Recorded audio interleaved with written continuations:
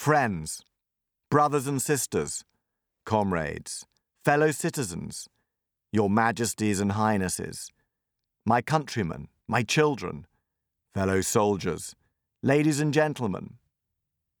You see, you can tell much by the opening of a speech. Elizabeth I begins hers majestically, my loving people. Nelson Mandela says, comrades and friends. Lincoln starts, fellow countrymen. Toussaint Louverture combines brothers and friends. For Robespierre it is citizen representatives of the people.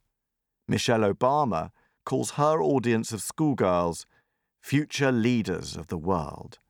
Stalin changes his entire relationship with the Soviet peoples when, after the Nazi invasion, he addresses them on the 3rd of July 1941, not just as communist comrades, but as brothers and sisters.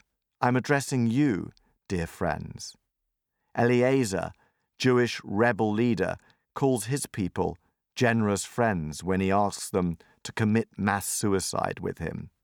Calling an audience friends is often a good start, though Oliver Cromwell, talking to the English parliamentarians, takes a very different approach.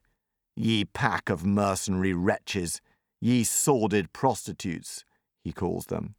Donald Trump doesn't address his audience directly, but just says, wow, whoa, that's some group of people, thousands.